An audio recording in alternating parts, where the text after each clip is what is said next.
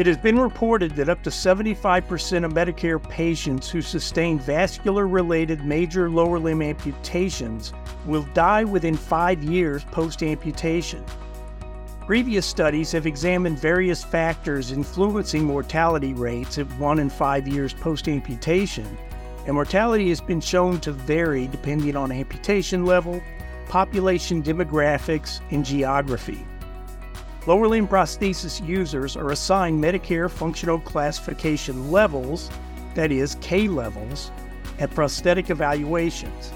Higher K-level patients tend to ambulate faster and have lower comorbidity index scores. However, to date, no known studies have examined K-level classification as a mortality indicator.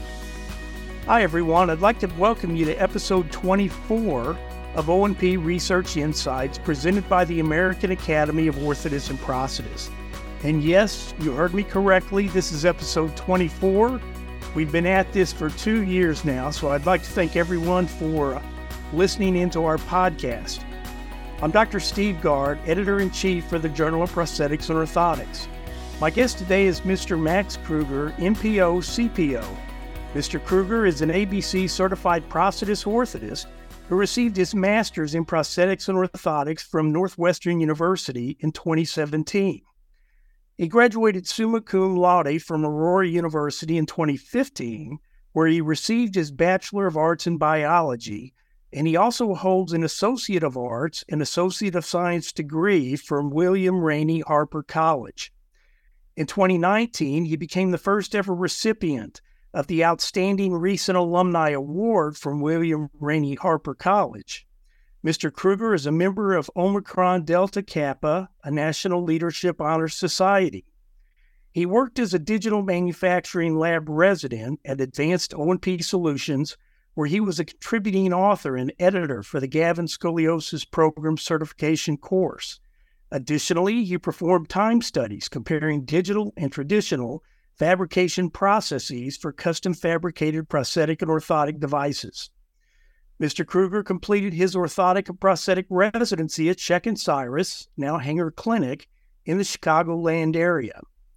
In 2021, his residency research project titled Mortality After Nontraumatic Major Lower Limb Amputations in Medicare Patients at a Large Metropolitan Prosthetic Facility was selected for publication by the American Academy of Orthotists and Prosthetists for Best of Resident-Directed Studies. Mr. Kruger's research interests include prosthetic biomechanics, 3D printing, and material science.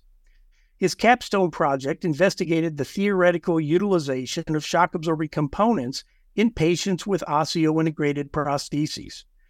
Mr. Kruger has given presentations to local middle schools about his use of 3D printing and its application in the field of O&P.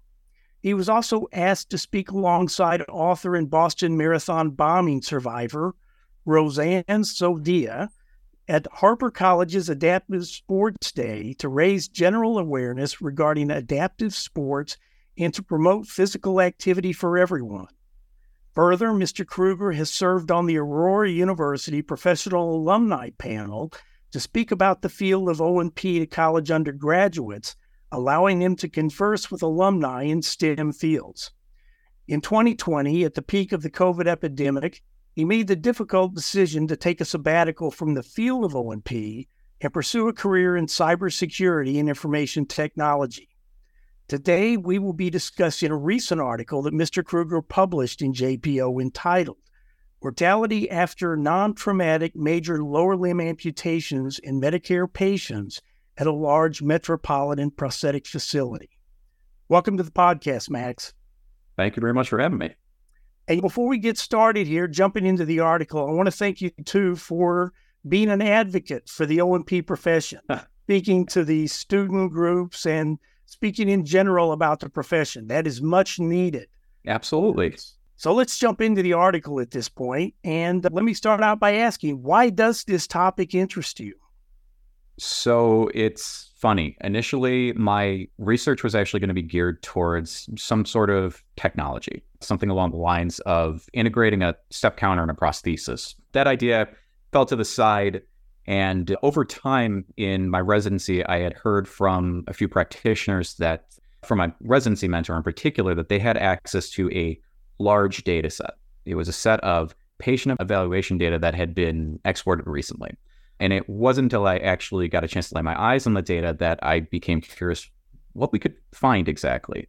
We see so many patients on a daily basis, but you don't always get to know what happens to them after your treatment. So this helped to serve as a possible conclusion to that unknown. And so what was the motivation for this study? When I was in graduate school and as well as during residency, you would hear that patients with vascular-related amputations were likely to die within 5 years after their amputation. It almost started to become this mantra. You would just hear it over and over again. And based on previous observations, the practitioners that I had worked with were adamant that a large number of patients that they had worked with were living past 5 years, or they were living to this 5-year mark that everyone was talking about. So the data set that I had mentioned earlier had yet to be scrubbed and cleaned and investigated. So it was the perfect opportunity to see if their observations were correct. So what was the purpose of your study? There were ultimately two objectives. The first purpose of the study was to investigate mortality rates and demographics of patients with major non-traumatic lower limb amputations in the greater Chicago area. The secondary objective was to examine comorbidities reported within the literature, as well as how a patient's K level contributes to the observed mortality rates. And what did you expect to find through this investigation? That's the interesting thing. Going in, I did have some assumptions, such as seeing a greater number of deaths for higher amputation levels. For example, transfemoral versus transtibial. I also expected that patients with a greater quantity of comorbid conditions that were listed on the evaluation forms were more likely to die. In terms of the actual mortality rates, I was familiar with the percentages reported in other studies just from the initial research that I had been doing, but I still didn't know what to expect with our own numbers. You could call it wishful thinking, but I think I was hoping that the mortality rates would be lower than what was reported. And so how did you go about collecting your data? So in the clinic, we had a proprietary software tool for patient note-taking and essentially data collection called VOPA. It was the Virtual Orthotic and Prosthetic Assistant. When you filled out this form, that information would be imported into, and I'm sure listeners and readers are familiar with it, but Futura Practice Management. So it's an electronic medical record platform specific to the field of prosthetics and orthotics. The information that was taken from Futura and exported was just a Microsoft Excel spreadsheet that contained data for 2,833 patients. There was all lower limb prosthetic evaluation notes coming from June of 2014 to February of 2019. The data, it contained patient demographic information. So you're talking things like age, sex, race, as well as information pertaining to their amputation. So their amputation side, the level of amputation, the cause. But what's particularly interesting about the information is that VOPA allows practitioners to check boxes for commonly encountered health conditions, which, unless stated within the physician records, they're self-reported by the patient or their family members or their caretakers during these evaluation appointments. And it's an extensive list. It's an extensive list of conditions. You have diabetes mellitus, end-stage renal disease, back pain, chronic obstructive pulmonary disease. It's a very long list of items. But you also had an option at the very end of the list for an other option. And this other option is for an unlisted comorbidity or comorbidities that allows the practitioner to elaborate within a text field. They can go into greater detail about what they might have. Maybe you have some sort of outstanding condition that doesn't fall into one of these categories. And so did you apply any inclusion-exclusion criteria beyond those you've already mentioned? Absolutely. So the exclusion criteria, it was actually easier to identify reasons not to include patients versus to include. That list actually came first. So the exclusion criteria was minor amputations, toe amputations, transmetatarsal, Lisfranc, Chopart, Symes, all out, exclude those.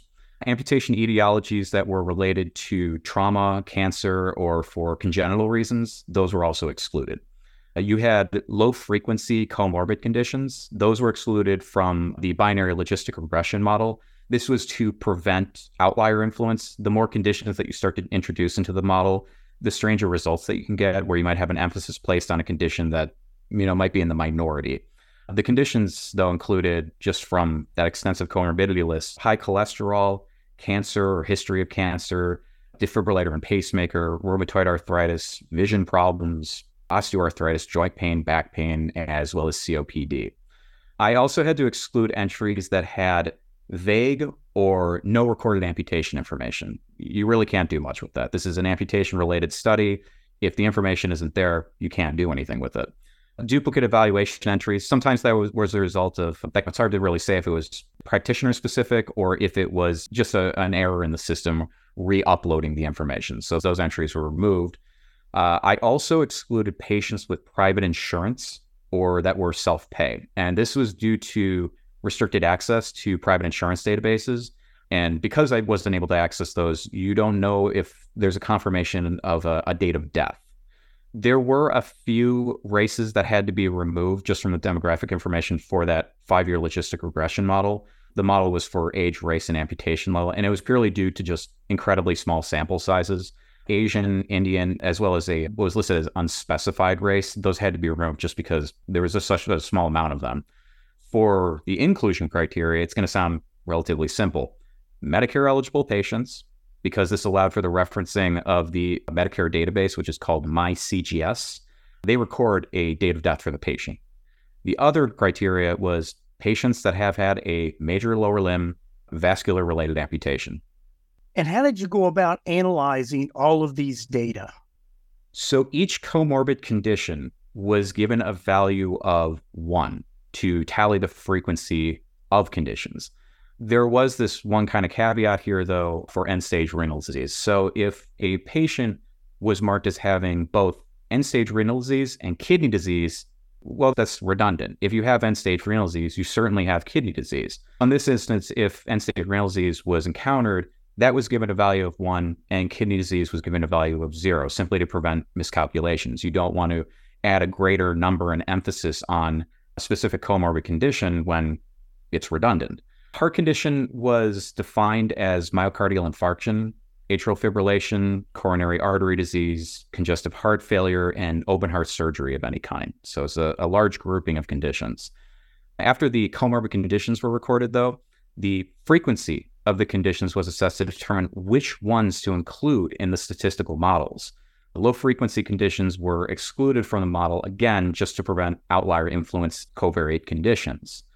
The patient height and weight is typically self-reported verbally at appointments, either by the patient or, again, their caretaker.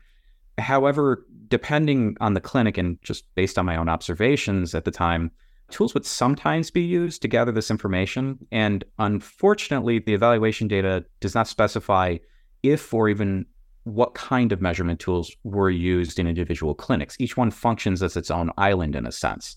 For example, there was no way of knowing, did they use a scale or did they use a simple measuring tape for capturing their height? That information just wasn't there. Knowing the patient's height and weight was important as it would allow for the calculation of a patient's body mass index called a BMI.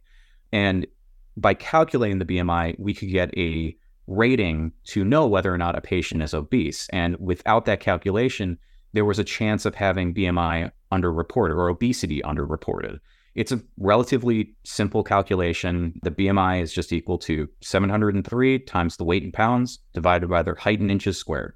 So for patient weight, if it was reported in kilograms, that was going to be converted, rounded to the nearest pound. If their height was in centimeters, you would convert that, rounded to the nearest inch. The patient K levels contained within the data set came from the treating prosthetist clinical evaluation. And generally, the K levels were assigned to patients based on their performance of the amputee mobility predictor no prosthesis called the AMP-NO-PRO or just the AMP.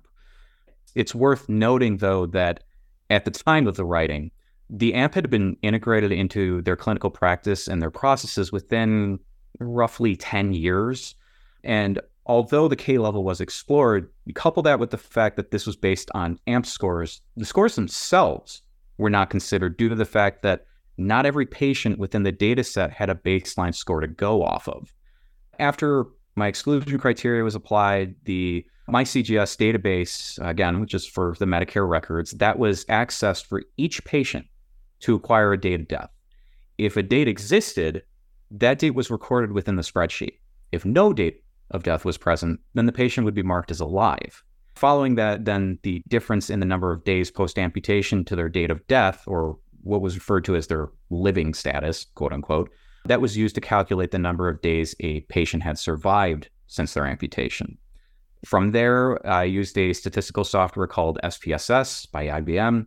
It was used to generate descriptive statistics, the binary logistic regression model, as well as a 5-year Kaplan-Meier plot, sometimes referred to as a survival curve or survival plot. You'll often see these in mortality studies.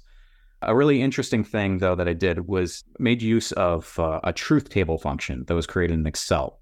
This was actually used to prevent including redundant patients into the 5-year binary logistic regression model. Patients were included if they met one of the following criteria. You had number one, which is the time since their amputation was greater than or equal to 5 years. Okay, you would be included.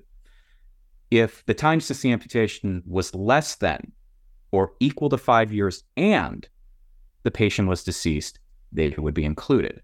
If the patient had less than 5 years and they were alive, they would not be included in the model. And the results would just be considered unreliable, as we have no definitive basis regarding the outcome of the patient. Are they living? Had they died? We don't know.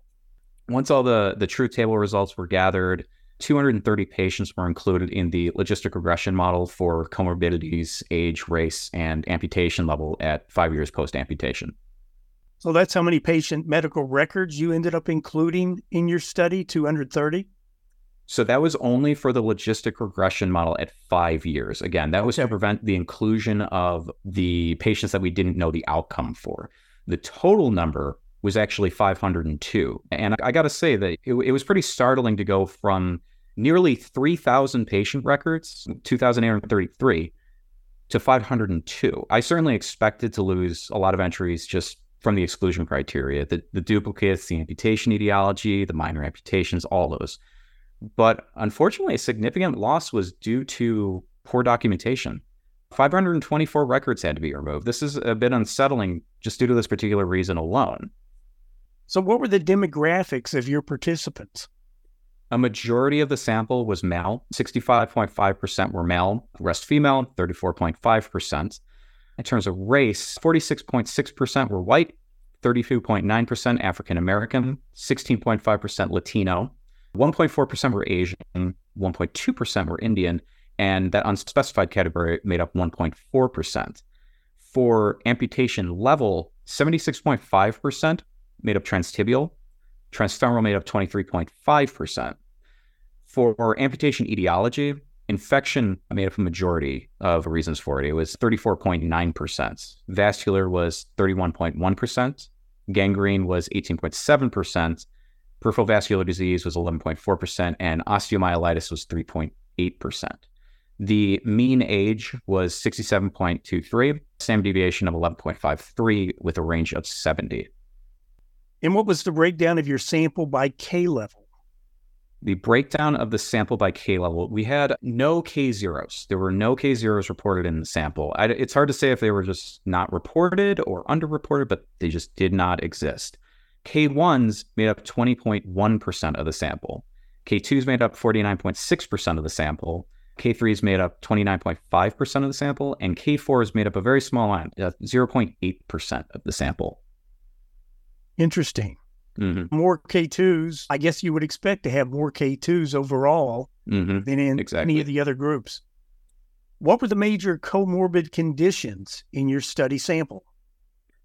Diabetes mellitus was 75.3%. Saw that in a very significant portion of the sample. Hypertension was 60.6%. Heart condition was 34.1%. Obesity, which was reflective of the BMI calculation, was 29.1%, and phantom pain was 26.7%. So just a hair over a quarter of the entire sample. So what were some of the primary findings of your investigation? The overall mortality rates at 1 year was 33.6% And at 5 years, it was 73.59%. So nearly 3/4 of the sample had died at 5 years. Examining the mortality by amputation level for 1 and 5 years, if you're looking at just the amputation level mortality rates alone, for transtibial at 1 year, it was 33.07%. At 5 years, it was 72.32%. If you looked at the mortality rates for transfemoral amputation at 1 year, it was 35.59%, and at 5 years, it was 77.78%. So just going by amputation level alone, the Latino patients were associated with an increased mortality and were 5.5 times more likely to die. However, at 5 years, race had no statistical significance. And surprisingly, amputation level had no statistical significance at 1 and 5 years post-amputation. So the patient age also was associated with a decreased mortality at 1 and 5 years post-amputation. Regarding comorbid conditions, at 1 year post-amputation, patients were 2.3 times more likely to die from end-stage renal disease. However, the association decreased at 5 years. Heart condition actually had the reverse relationship. It was decreased at 1 year, but it increased at 5 years. Patients with heart conditions at 5 years were 2.4 times more likely to die. Lastly, we had obesity and phantom pain. Those were associated with a decrease in mortality at 5 years post-amputation. Interesting. I like the way that you've got all these numbers right at your fingertips there, right on the top of your head. It's impressive. Thank you. So overall, do your findings support or refute those of previous studies? Generally, the findings did support previous studies. The overall mortality rates, again, 33.6% at 1 year post-amputation and 73.59% at 5 years post-amputation. These values were within the ranges reported in the literature. 73.59% at that 5 year, that was actually closer to the higher values that were reported in the literature. It's been a long time, but if I can remember off the top of my head, I believe it was anywhere between 75 and 80%. So we're leaning towards the higher end. The amputation level, as I said before, it was not statistically significant for mortality at both 1 and 5 years post-amputation. However, other studies have witnessed this phenomenon. Authors of these studies would hypothesize that it was not so much the amputation as it was the underlying factors that contributed to the amputation. In other words, the pre-morbid conditions. That is what ultimately led to the patient death. Regarding the comorbidities, end-stage renal disease and heart disease were significant when compared to other conditions. And from my initial research, these conditions are fairly common in amputation-related mortality studies. It only makes sense, too. These are debilitating systemic conditions. The results of the Kaplan-Meier plot were particularly interesting. They suggested that K3 individuals have a greater cumulative survival relative to K2s and K1s at 5 years post-amputation. Now remember, with a Kaplan-Meier plot, you have what's called censoring. And I think a lot of times people hear that word, and if you're unfamiliar with statistics, you'll hear the word censoring and think, wait, you're censoring your data? Why are you doing that? Censoring, all that means is, with a Kaplan-Meier plot, a survival plot, you are essentially looking to see, did the event of interest occur? In this case, the event of interest is death. So it can't be said for certain if those patients lived beyond 5 years because the data just isn't there. However, if you take the information from the Kaplan-Meier plot at face value, K3s had a greater cumulative survival relative to the K2s and K1s at 5 years. If you even follow the time since amputation for K2s and K1s, a majority of the time, particularly around year 2 post-amputation, you would see a cumulative survival of 0.8 for the K2s and roughly 0.62 for K1s. However, at the 5 year mark, cumulative survivals are only slightly improved between these groups, between K2s and K1s. K2s are hovering around 0.5, whereas K1s are 0.47.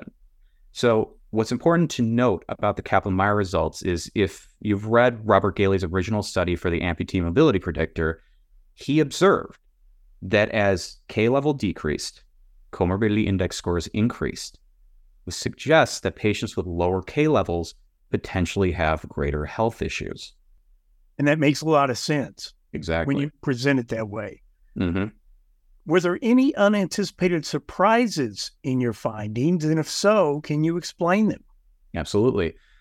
Initially seeing obesity associated with a decrease in mortality at 5 years, it seems counterintuitive. Most people would be familiar with their health detriments associated with obesity. However, this comes down to the idea of the body mass index. This is what was used to calculate and to check to see if they had obesity. The body mass index does not account for an individual's body composition. In other words, you're more or less looking, in a sense, at the ratio of muscle mass to body fat. So from the perspective of the body mass index, a muscular and athletic individual would technically be considered obese by their weight alone. Couple that with the fact that a lot of the information, as I mentioned before, is self-reported. So self-reported information tends to be inaccurate. Finding out that Latino individuals having a higher risk of death at 1 year post-amputation was surprising. Again, they were 5.5 times more likely to die.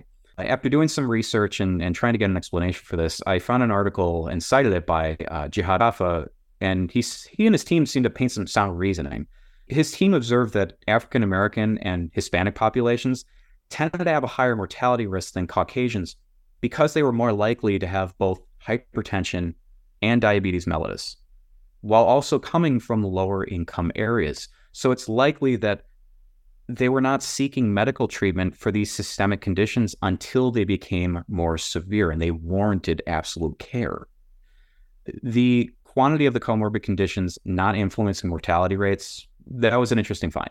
I think that the assumption would be, this patient has osteoarthritis, a heart condition, diabetes mellitus, the list goes on. They must be pretty unhealthy. But the results actually demonstrated otherwise. You also have to consider the comorbid condition that you're examining. So not all conditions documented could be considered lethal, quote unquote. For example, back pain, right? Although you could make the argument that if their back pain influences their decision to use a prosthesis, just due to the inability to tolerate their pain, they're not going to benefit from weight-bearing activities. They're not going to be moving around, exercising, right? However, if you're looking at systemic conditions, like end-stage renal disease, heart disease, stroke, COPD, these are conditions that influence mortality rates in populations whose individuals have amputations. The other possible explanation for quantity not influencing mortality rates could be the severity of the comorbidities from the evaluation data. A prosthetist scope of practice is not to assess these conditions to the extent of a physician. We don't do the lab work. We don't evaluate it to that degree. The comorbid conditions, yes, they were documented in the medical record, but they weren't indexed. They weren't rated in a way to communicate how severe the condition may be.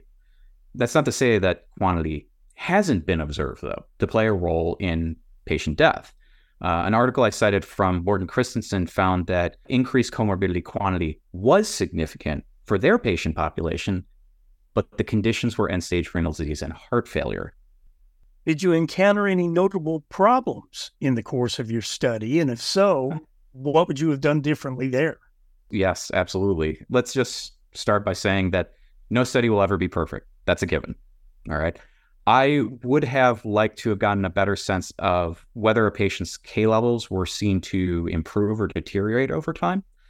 The study relied on prior medical records. There was no way to ascertain if the comorbidities reported were coming from physician health records or they were just patient reported.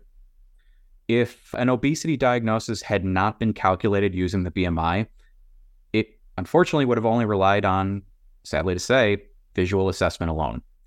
The offices did not perform a body mass index calculation at either the initial evaluation or follow-ups. So there's definitely an opportunity to underreport an additional comorbidity. As I said before, VOPA was an electronic form, and the BMI is a relatively basic calculation. So I believe that integrating a function that calculates the BMI would be fairly easy for VOPA to accomplish. I used the reported K levels, but unfortunately did not have the raw scores of the AMP to assess. Again, with the AMP being arguably somewhat new to the clinic's practice, I would be curious to see if once more data has been collected, how the mortality rates would vary when compared with the actual scores. I mentioned before about excluding patients with private insurance. And again, this is just purely due to my inability to access their information. I'm not sure if these databases even record a data death, to be honest. However, it would be interesting to examine, as it would have opened up possibly several hundreds of records to investigate. A heart condition, mentioned before, was actually several conditions grouped together. It's likely that this could have had a greater influence on the results that were shown for heart condition and mortality.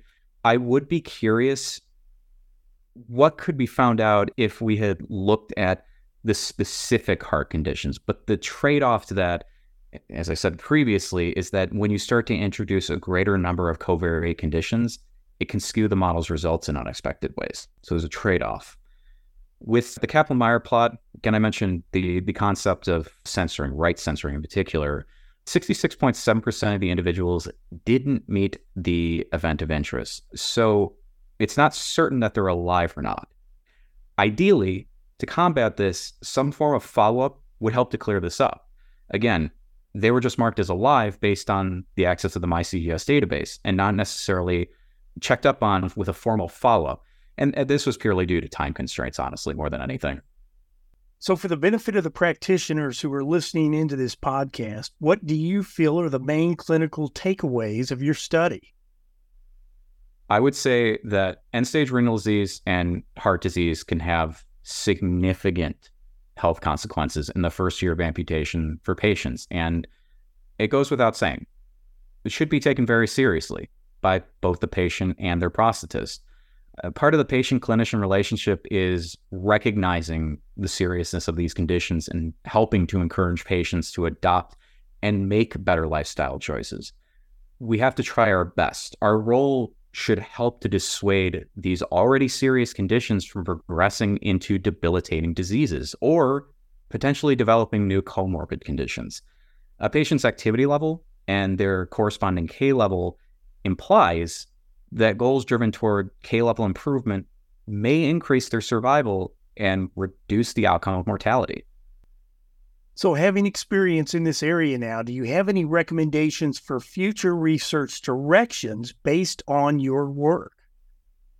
I would be very curious to see how a patient's K level improves or deteriorates over time after their initial amputation. But what I would suggest, use the raw AMP scores. I feel it would provide more detailed information. For example, what does someone with no comorbidities and a score of 20 look like versus someone with a score of 30 that has end-stage renal disease and has heart disease? I would also like to know, how do the results of this study compare to those with private insurance, honestly? How do their mortality rates differ from Medicare patients? Maybe they have access to services that Medicare patients don't, and does that have an effect? And I like to conclude every interview by asking, would you like to acknowledge any funding you received to conduct this study? Other than my previous salary from my former employer, I have no external funding to declare. Excellent work, Max. This was Thank you, a really interesting study, and I think you really got into the details here and provided some fabulous information for everyone to think about. Thank you very much. Appreciate that. So we've come to the end of our podcast, so I'd like to thank Mr. Kruger for sharing his insights and discussing his research with us today. I'd like to remind everyone that if you would like additional information on this project, you can access the full article about this study in the Journal of Prosthetics and Orthotics. Thank you again for joining us for this episode of O&P Research Insights, presented by the American Academy of Orthotists and Prosthetists. And be sure to subscribe to our podcast on Apple, Google, Spotify, or wherever you listen to your favorite podcasts. Please plan to join us again next month for the Academy's O&P Research Insights podcast, when we'll be hosting another author and discussing their recent JPO article. And don't forget to check out the Academy's other podcasts for O&P professionals.